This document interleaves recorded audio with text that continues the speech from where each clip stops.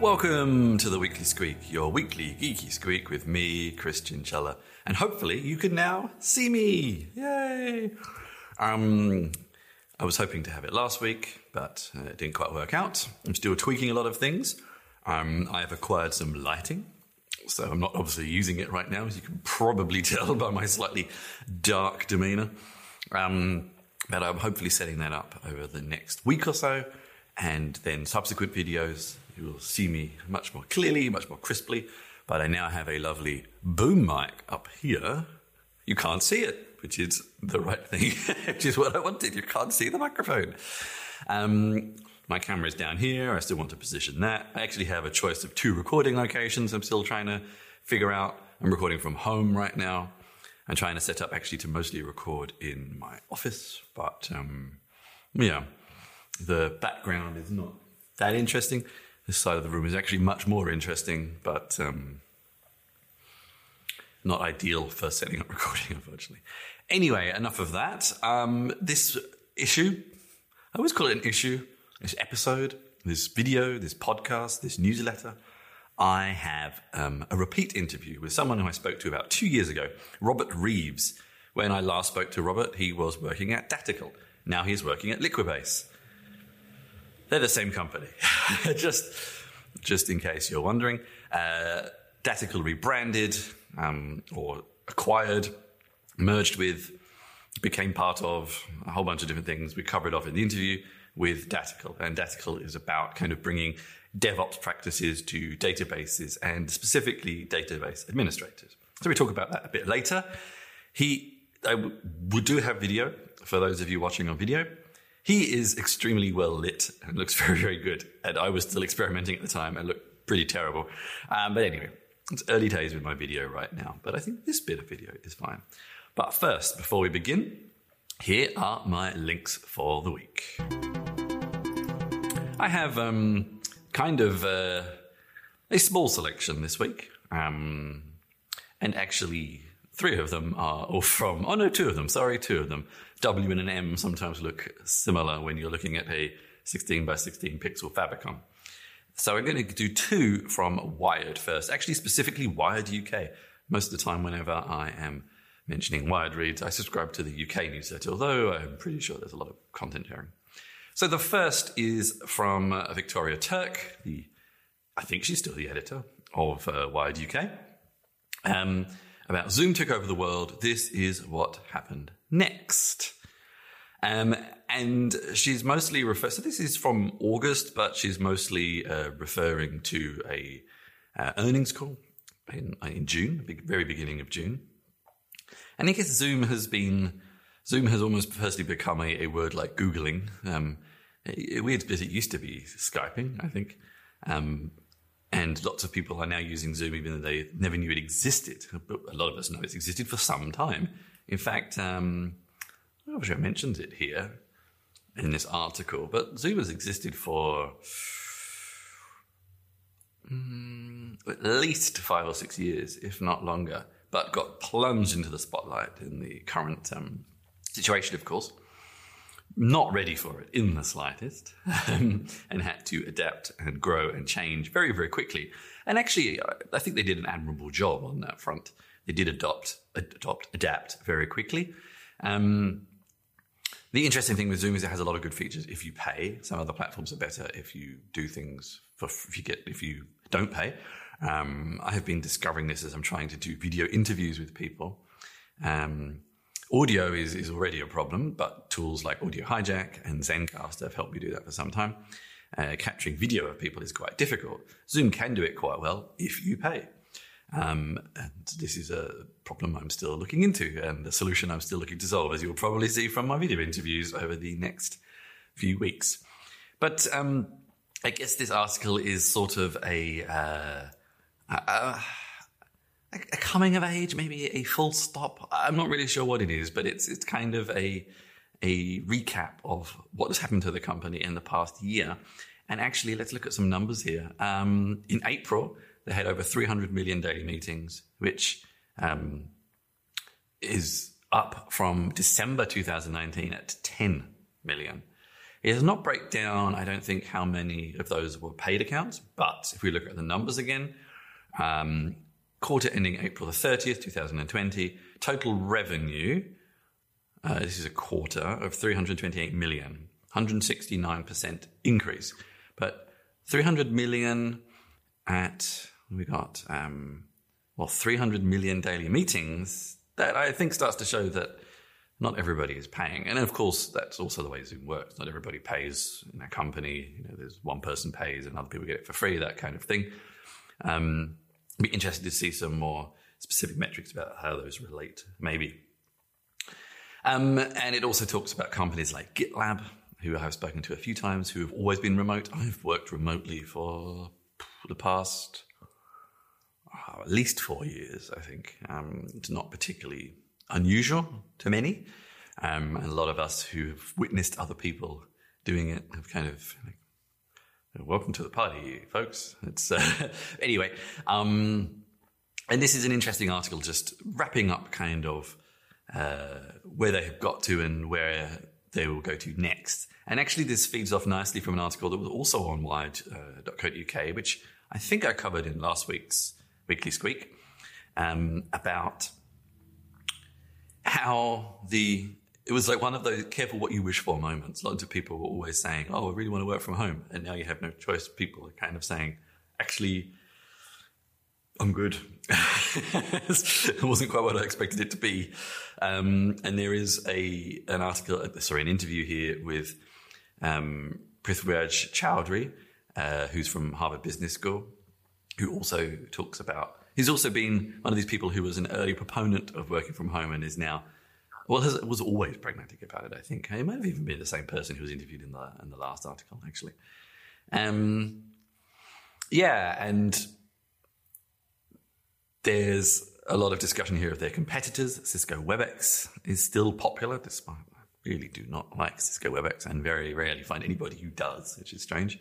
Teams is catching up. Google Meet is catching up. And many others, but still Zoom still seems to have this mind share. Anyway, recapping the quarter that they probably never expected to have a read of this article from Victoria Tech. And I'd love to hear your thoughts. Do you like Zoom? Do you hate the fact that people use it to mean having a video call? Do you hate that people sometimes you have on Telegram or WhatsApp and you're just speaking to one person, propose, let's have a Zoom call, when you're kind of like, we can also just talk on Zoom or WhatsApp. We don't have to. And coincidentally, Telegram just announced finally video calls. Using video conferencing software for a one-on-one chat about life is maybe overkill. I don't know. Anyway, tell me your thoughts on Zoom. Tell me your thoughts on the article. And I'd be interested to hear. You can probably talk to me on Zoom if you want, but most of my office hours is actually done through Meet. Next, another article from Wired UK from Sean Williams about the current protests and the technology relating to them in Belarus. I was actually in Belarus possibly about this time a year ago, actually. I'd have to double check, but it was definitely summer because it was warm and sunny. Might have been slightly later. I can't entirely remember. And they do call Belarus Europe's last dictatorship.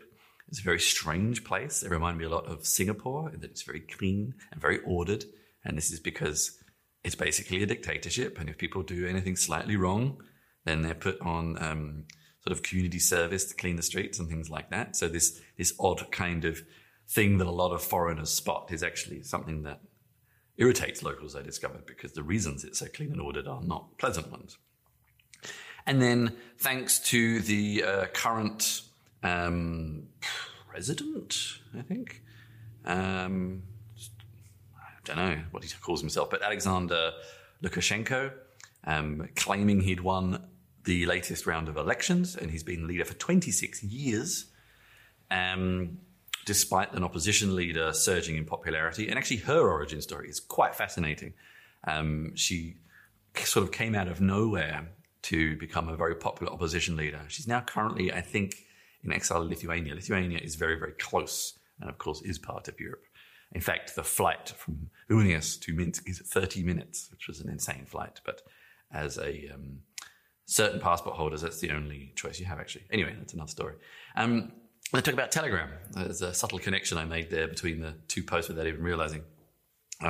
Using Telegram a lot, which is interesting because Telegram, I think, is mostly sort of Russian created, and a lot of the protests are around Lukashenko's kind of, well, not necessarily his Russian connections, but he is more pro-Russia than the opposition, I think. I don't know, this gets kind of muddy. Just because you're pro or anti-Russian doesn't necessarily equal like the current leadership of the opposition or the right versus the left or anything like that. It's a little bit more muddled than that. But yeah, they all turn to Telegram. Telegram is quite popular in the sort of Russian, ex-Russian, Eastern European diaspora, shall we say. And the internet was shut down for a period of time, and blocking lots of things. Somehow Telegram got through. People kept it going somehow. And they were organizing. There was no real person in charge of the protests apart from Telegram. And I don't mean that the company was in charge. It was just like fairly dynamic groups just self-organizing for protests, which is quite fascinating, leading to about 100,000 people in Minsk city center. And actually, one interesting thing the article does point out is that there wasn't so much happening outside of the city centres, which is not that uncommon, but yeah. And how this will play out, where this will go, we remain to be seen. They're kind of squashed between the EU and Russia, politically and physically and geographically. So how it will play out is quite interesting, but they are actually a very technically minded people, which is why cutting off the internet was such a kind of desperate act in some respects. They have a lot of very talented engineers there, often an outsourcing destination, but much like Ukraine, they're very well educated, very smart, and often a bit bored with working as outsourcing employees. So turning their minds to other challenges. It's sort of again, like in the same way that on a positive way that the Ukrainian startup scene is buzzing, I think there was enough motivation plus knowledge in Belarus for this to happen very, very easily and get around blocks in technology from people who don't really understand how it works. So we'll see how this goes. If you would like a bit more detail about especially how they kept Telegram working and some of the other networks, have a look, have a read. Tell me what you think. Have you been to Belarus? What do you think will happen next? I'd love to hear your thoughts. Okay, one here from Adobe's Medium. Strange source, I know. This is actually kind of basically about the retirement of PhoneGap. Nitrobe PhoneGap, Adobe PhoneGap, Apache Cordova. This piece of software that kind of broke the mold in bringing cross-platform development. Initially to mobile, but then it led to things like Electron, ideas like Electron and things like that. It's actually kind of how I got back into web development, which is why this has made my list of articles. PhoneGap, Nitrobe PhoneGap as it was then, was kind of what got me into mobile development. I used to run a meetup, and then got me a job as an editor on a mobile development website, and kind of sort of opened the doors for me being who I kind of am today. So I have a little bit of a soft spot for it, even though I have not touched it in years. Beginning in 2008. I actually thought it was older than that. Interesting. But it's not really needed anymore, I suppose. So PhoneGap and PhoneGap Build, the commercial services, will be retired in October. Cordova will obviously continue to exist. I wonder how many people still use it now with React Native and NativeScript and just plain old JavaScript these days. I'm not sure. But anyway, I found it quite an interesting moment in time to see that its time is now over. Okay, firstly, something quite different. This is from the Bulletin of the Atomic Scientists. I have no idea why these posts popped up on my feed. This is actually from 2015 by Ellen Bradbury and Sandra Blakesley. The harrowing story of the Nagasaki bombing mission. A little bit different from what I normally talk about, I know.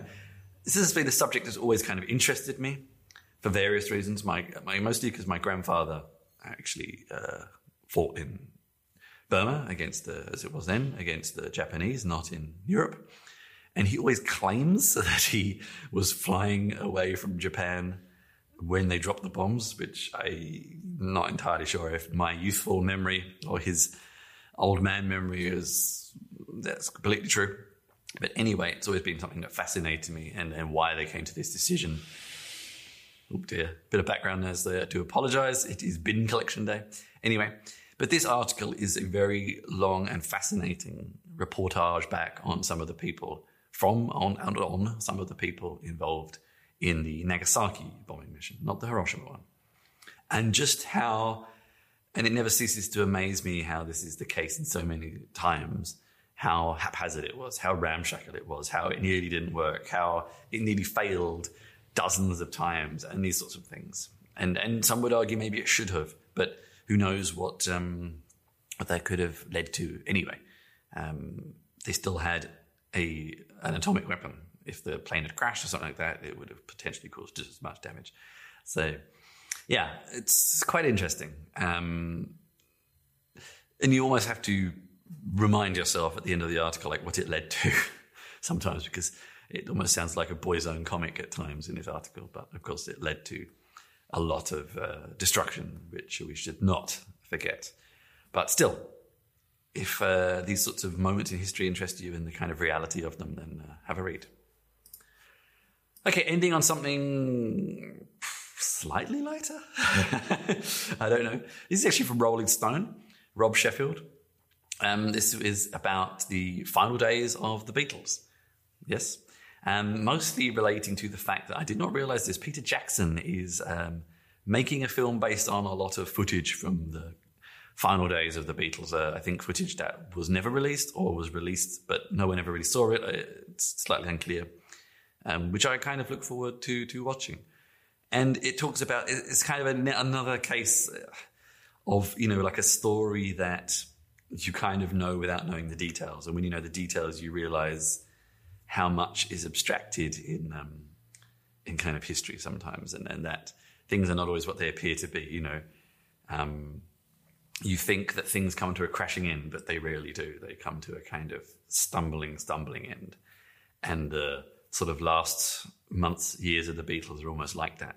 And it's something that the article reiterates over and over again, is they were still a group of friends, but they just could not seem to work with each other anymore. And they were kind of holding on to this friendship, but didn't really know why. And they would annoy each other, and they couldn't seem to create what they wanted to anymore, but they still kind of liked each other.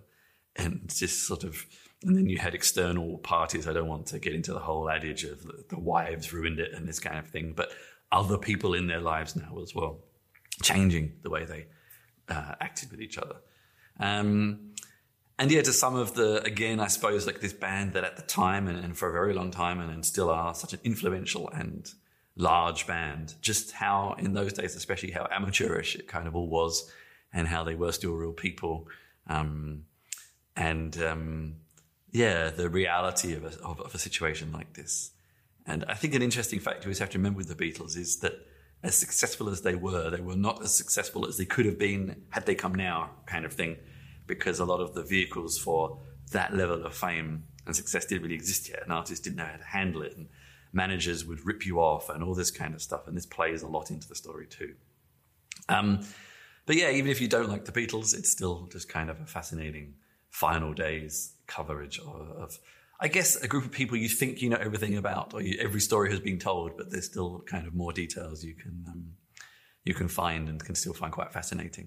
And I look forward to actually watching this movie. I think some of the footage would be quite fascinating to see, and I think they've actually managed to clean it up and stuff like that, so it's more palatable than it might have been when it was first made, actually. Okay, that was my links for the week. Now, here's my interview with Robert Reeves from Liquibase. Pain is instructive. And so, I've always been a get the software out the door person. That's all hyphenated. And so we used to call it software configuration management. Build master, release manager, all this stuff.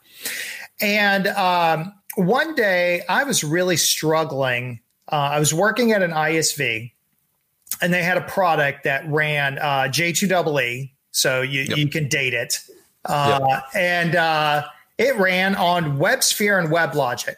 Mm-hmm. And our customers would take this ear file and install it and have to run a script. And it was a real pain in the ass for me to make sure that my customers didn't dork up their app server.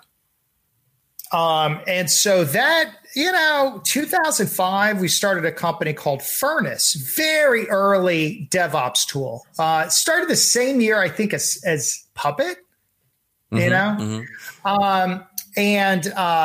it was just one of those things where it would look at the app server and say, okay, what do we need to change and change it? And whether it's WebSphere, WebLogic, JBoss, it would fix it all up.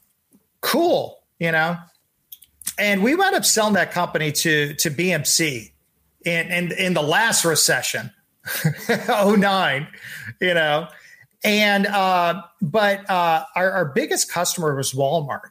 And I was hanging out in Bentonville. Again, I'm from Texas. And I said, no, I'm going to make sure they're successful because I speak hillbilly. And I went up there. And it's great. You have all these people in Bentonville, Arkansas, speaking with Southern accents about really technical stuff. It's so incongruous. It actually, I don't know if you've ever saw *Halt and Catch Fire*. Oh no, I haven't. It's on the list. They're kind of a couple. I think they're in somewhere in the South, but it's somewhat similar. Yeah, it's just you're listening to this person, talk about really technical stuff, but it sounds like the next thing they could be talking about is hunting and fishing. It's insane. But I was hanging out there and talking to our users, our customers, and they said, "Man, this is great. It's working wonderfully. But what about the database? Are you doing anything about that?" And I said, "Oh, well, absolutely. It's on the roadmap." It wasn't on the roadmap. And I said, and I asked them, I said, "Well, what would you like it to do?" And they said, "Well, look, if we're accelerating application releases, we need to accelerate the database schema changes because what's the point? It's great. Now we can press a button or the machine just automatically releases after certain conditions are met. Okay. But I still have to, call Jerry and Stephanie, the DBAs, to update the database. What's the point?" And so long, spent my time at BMC, and we decided to start Datical to solve this problem. And, rhymed with radical, had DAT at the beginning. Sure, why the hell not? But while we were starting the company, we found Liquibase. Yeah. And we were like, oh, we are totally basing on this open source stuff. Even brought in Nathan Voxlin, the project founder, to be our chief architect. Cool. This is great.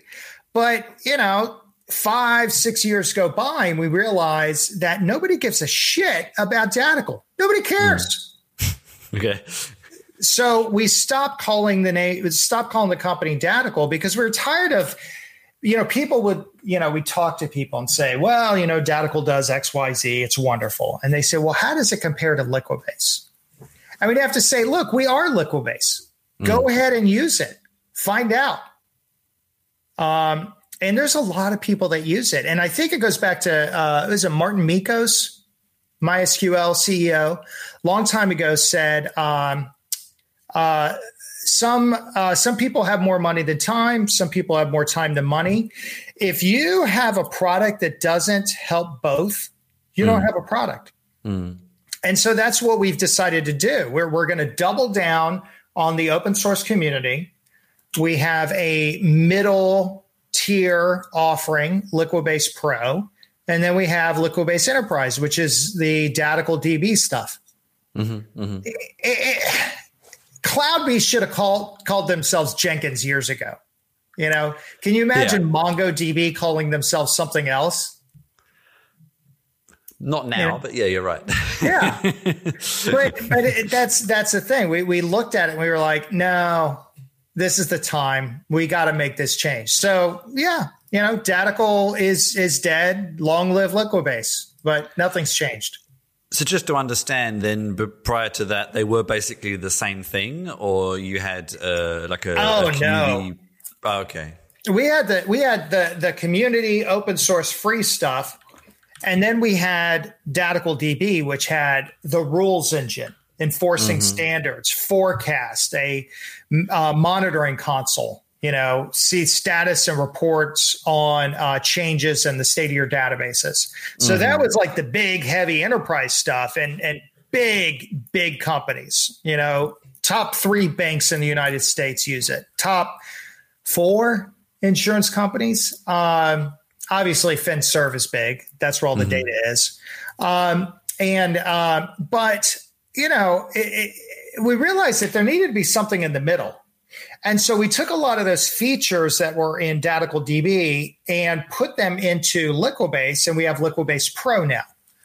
So it has a lot of the goodies and kind of ease of use, little dessert topping on top.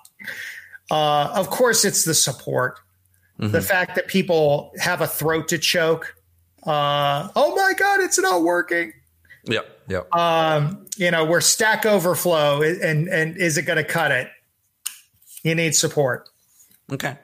So let's go back a step. I was actually just checking the last time we spoke was 2.5 years ago. So, 2 and a bit years ago. So some time ago. So I think we can assume that, that a lot of people who won't have read or listened to whatever I wrote about you last time.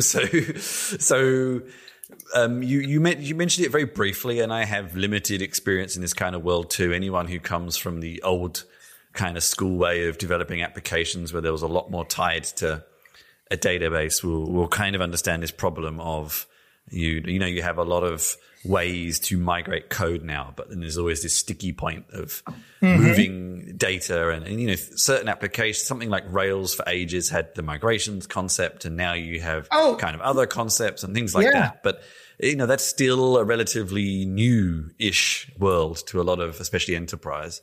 Isn't that awful? Isn't it awful that it's it's like parents discovering TikTok. It's like, where you been? I'm not a parent and I still haven't discovered it. So it's like, wasn't that MySpace? No.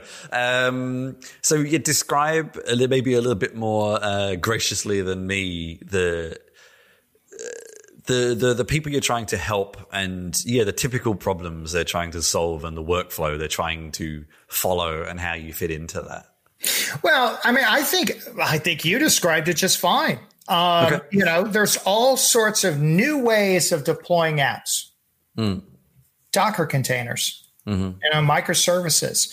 It's all about speeding the development of new features and speeding the deployment of those.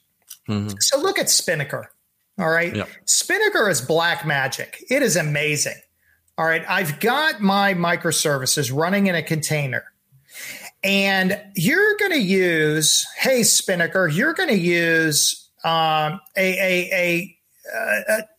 list of deployment mechanisms, rolling, blue, green.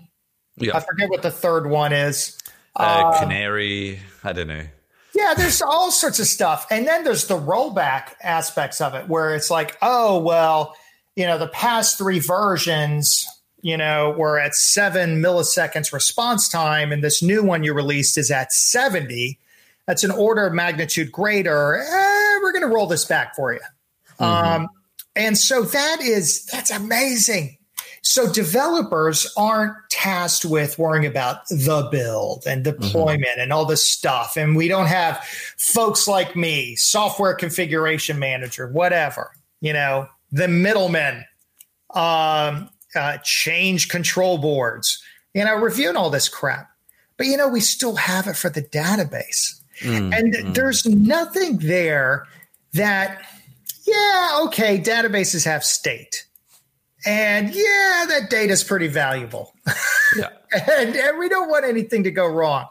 So, the trick is not to have two paths.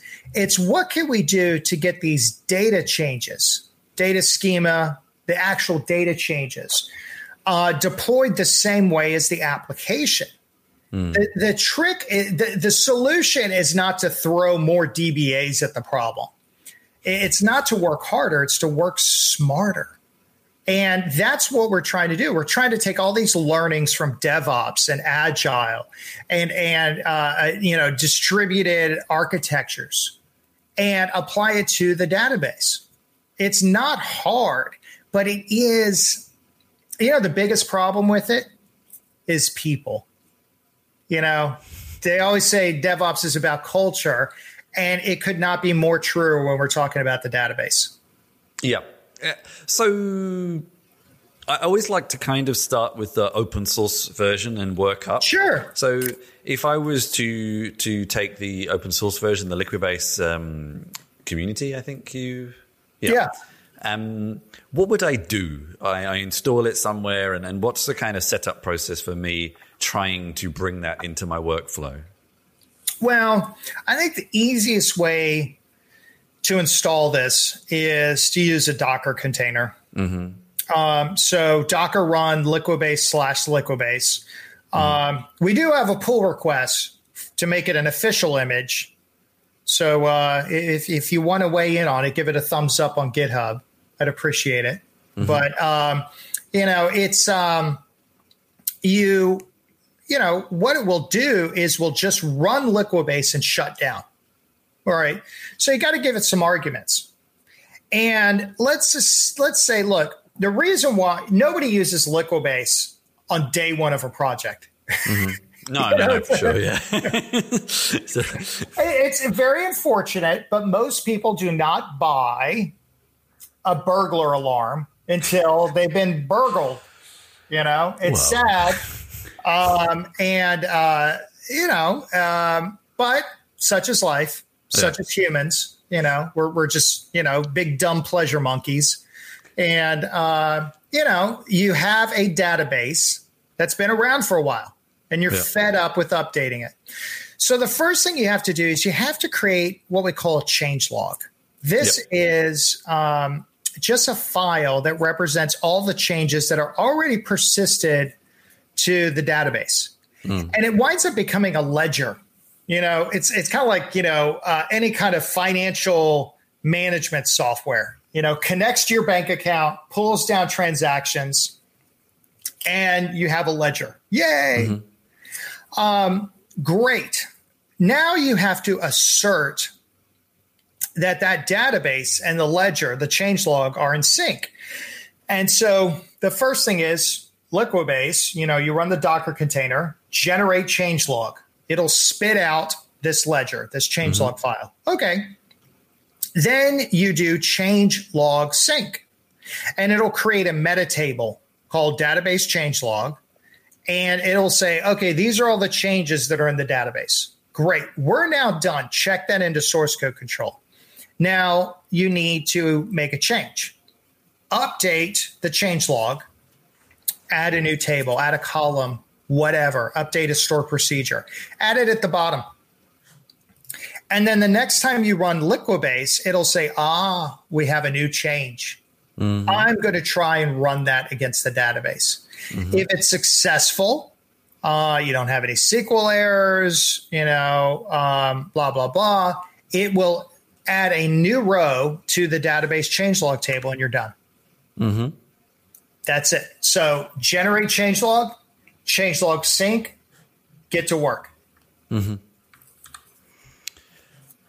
And I mean, how smart is that? Like, firstly, I mean, just to understand this can work around live data sets as well. Oh, absolutely. Yeah. I mean, it needs. I mean, the database has to be up and running. Yeah. To connect, and it plays Go Fish with the database. Do you have any tables? Yes. Give them to me, and tell me all about them. Tell me about your views. Now here's the challenge though for some folks. Okay, Liquibase was originally built to be cross-platform. So Nathan actually wrote this like 06 because he had he was working at an ISV that had an application that would run on SQL Server and Oracle.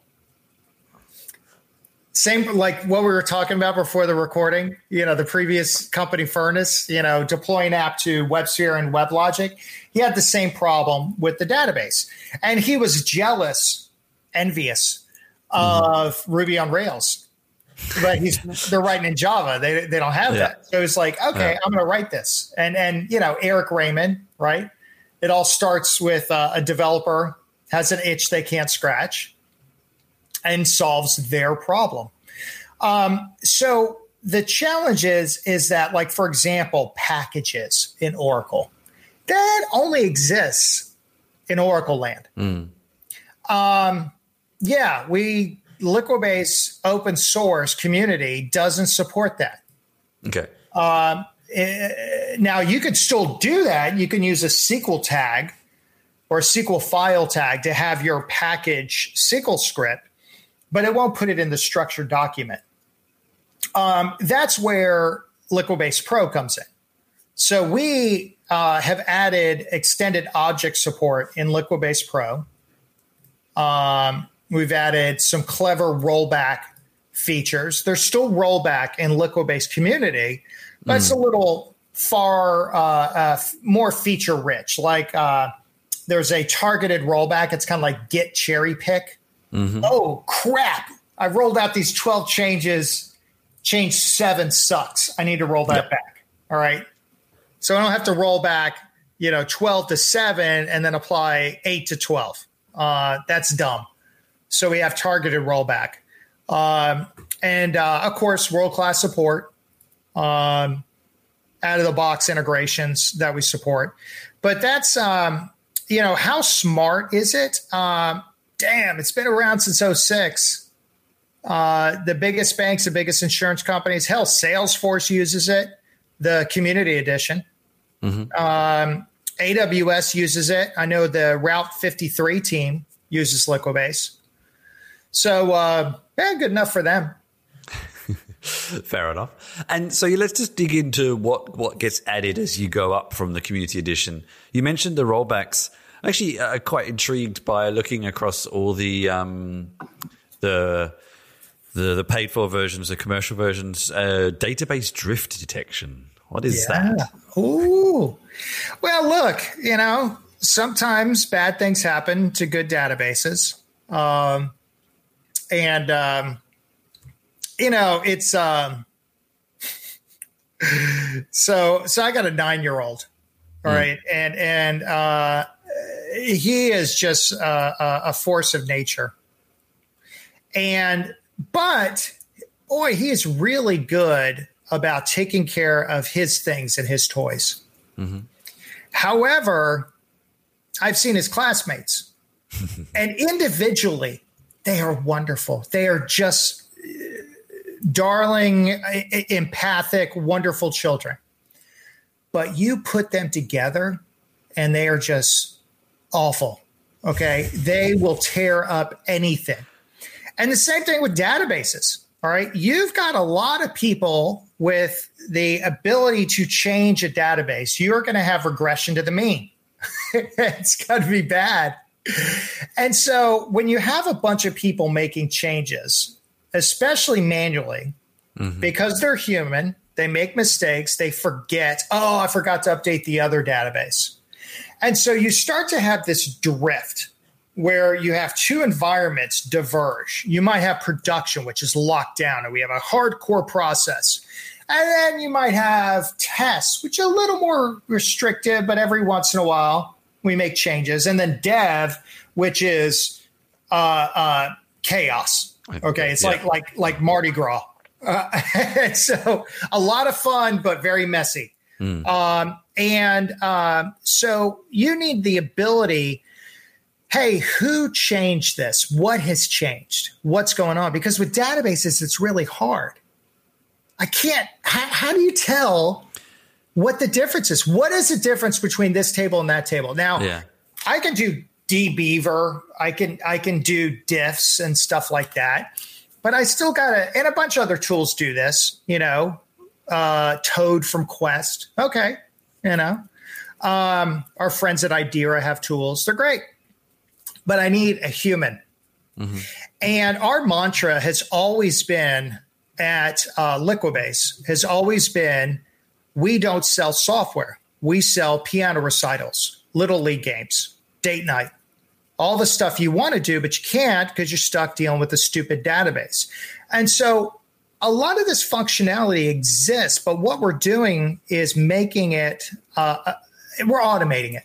Mm-hmm. So that humans can just get out of this and do what humans are really good at, which is solving hard problems, being creative, not just handling one ticket after another. That's terrible. That's soul crushing. It's awful. Fair enough. Okay. So apart from the name change in the past 2 years since we last spoke, what else have you added? Any major features that weren't present then that you'd like people to know about?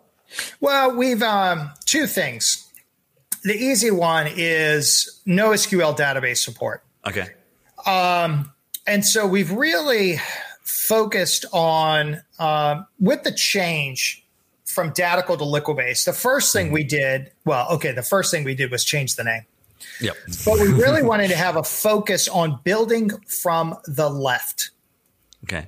All right, build from the left, meaning new features and functionality get put into the Community Edition first. Mm-hmm. That is to reward the community and encourage them to provide new features and functionality, which is exactly what happened with Mongo. Mm-hmm. Had some cats, just randos. Hey, you want MongoDB support? We built it. I was like, what? Tell me about this. And like, we work at MasterCard and, thought you might want this. Is that cool? And we were like, yeah. And it is so slick. It is awesome. Okay. And battle tested.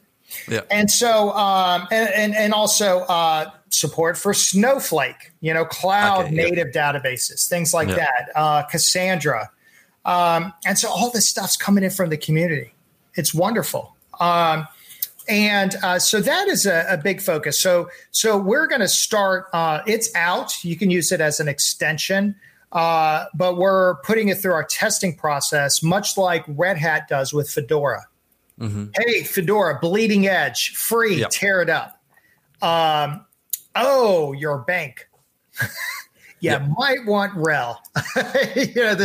You might want to throw it to Chuck. All right. And it's a little slower, but all this stuff is vetted over in the consumer side, the community side, rather.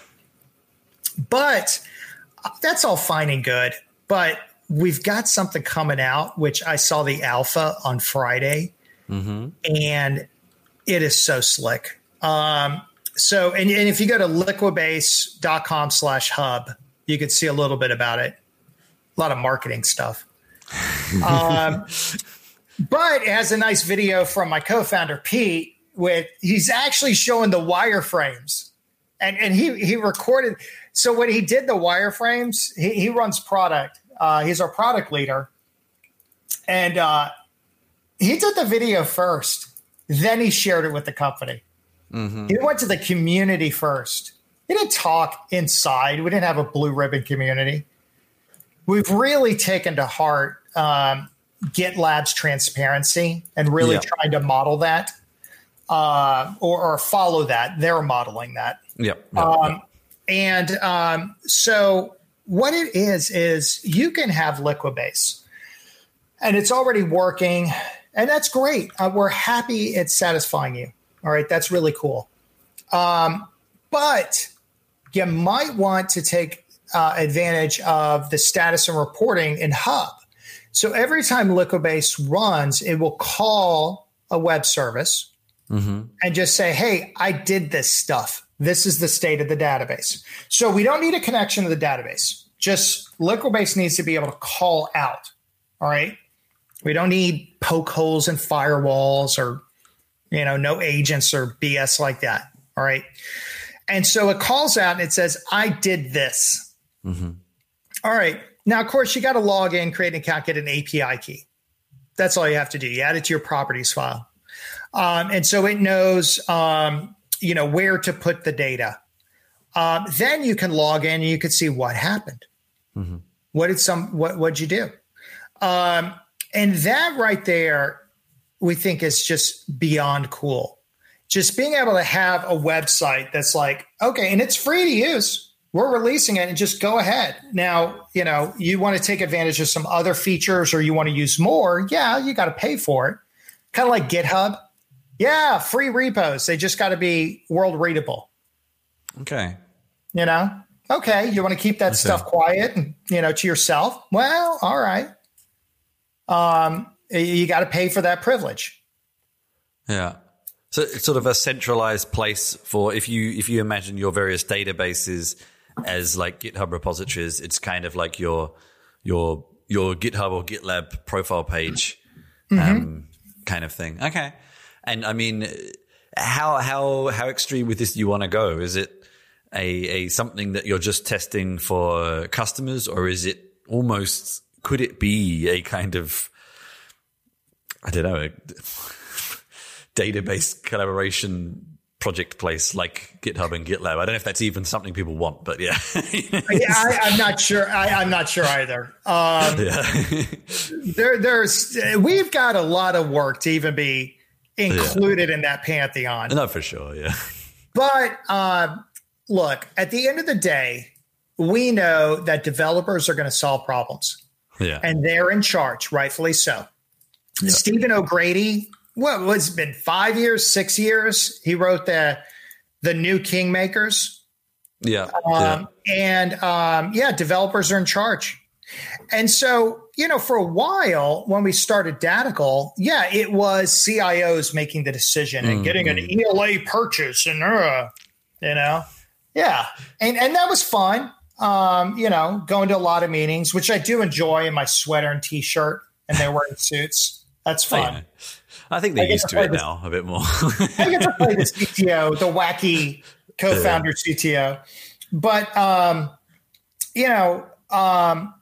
what we want is, look, use Liquibase, solve the problem. It's free. If you want to use Liquibase Pro, cool, great. We got your back. If not, no problem. We would appreciate bug reports, even better pull requests to fix them. Okay. But that's fine. You've got more time than money. Great. For folks that have more money than time, okay, we have these offerings.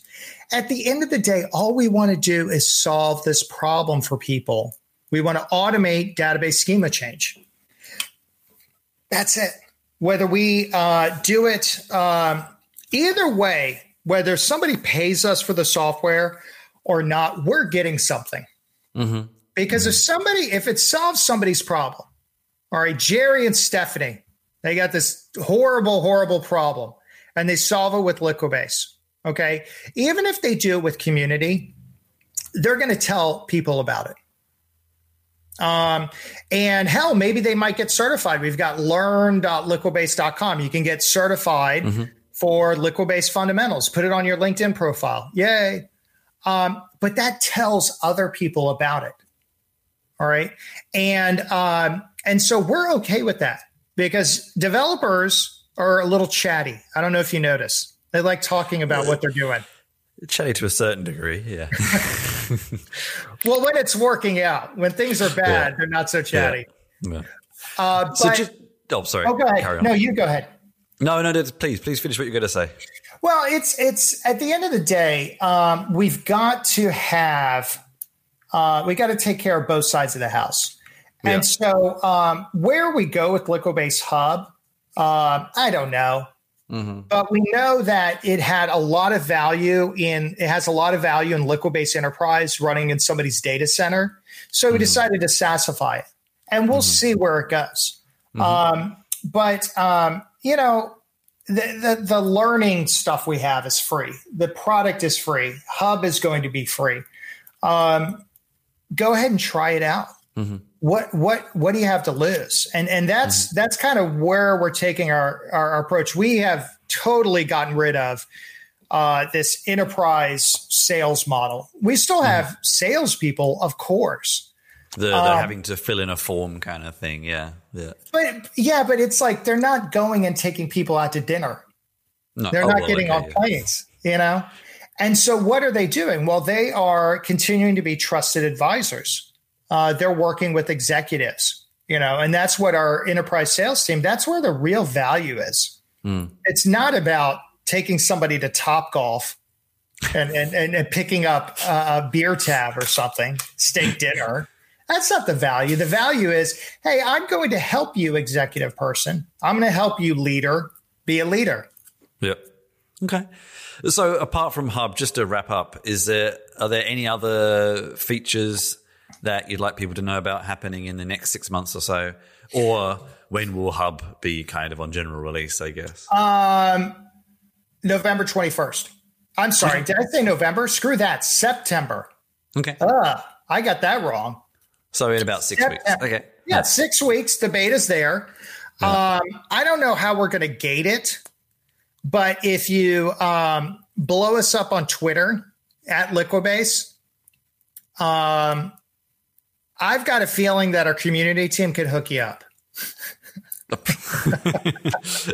Cool. Okay. Just you, but the listeners, anybody. Look, we want more and more people to look at it. We are going to limit the beta initially because we want to give the folks that have contributed to Liquibase and the believers we want to show our love and affection to them and let them probably check it know out. the product better anyway. So Yep. Yes, we would like to really focus on folks that know Liquibase, but want to learn Hub as opposed to people that want to learn Liquibase and Hub. Yep. Okay. Cool. Okay. Good to hear what you've been up to.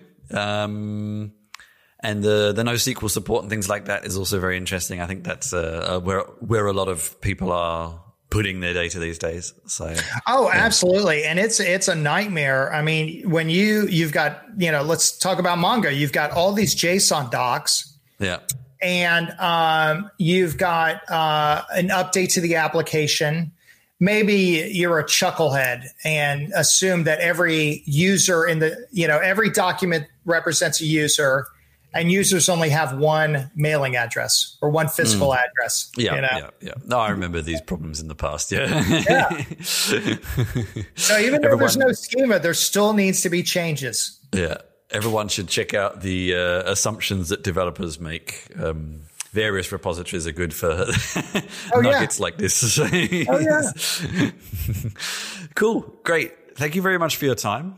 And of course. Thank you. Thanks for being so visually interesting as well. My test one to this has made me realize I've been the most boring looking person on the call both times. So, well, hey, it's not a contest. It never is. You're doing great. I'm proud of you. That was my interview with Robert Reeves of Liquibase. So news from me. I have been working on my stream. My streams are now in progress. I had part 1 of the solo adventure where I play games solo. Doing Ex Novo came out on Monday. You can find that on Twitch/Solo Adventurer or on my YouTube channel, youtube.com/Christian Schiller. That is a city building game, part 1. Part 2 should be coming in the next few days. And on Twitch/DXPOSE, Dexpose, that is. And again, on the YouTube channel, you can find my walkthrough of the developer experience for Document Node, kind of writing tool. I went down a slightly different path for this episode, but I wanted to try it. Aside from that, I have been interviewing people for KubeCon this week, so some of those will be coming out soon. I'm not quite sure how I'm going to cover the event. Covering remote events, online events, is really not that compelling, I must admit, so I'm not entirely sure what I'm going to do yet. We shall see. And I think that's about it for now. A few other things still in the pipeline. But for now, yes, if you enjoyed the show, please subscribe on YouTube. Please subscribe for my podcast. Please subscribe to my newsletter. Please rate, review, share wherever you have seen or heard this. Keep an eye on christianschiller.com for more updates. And until next time, thank you very much for joining.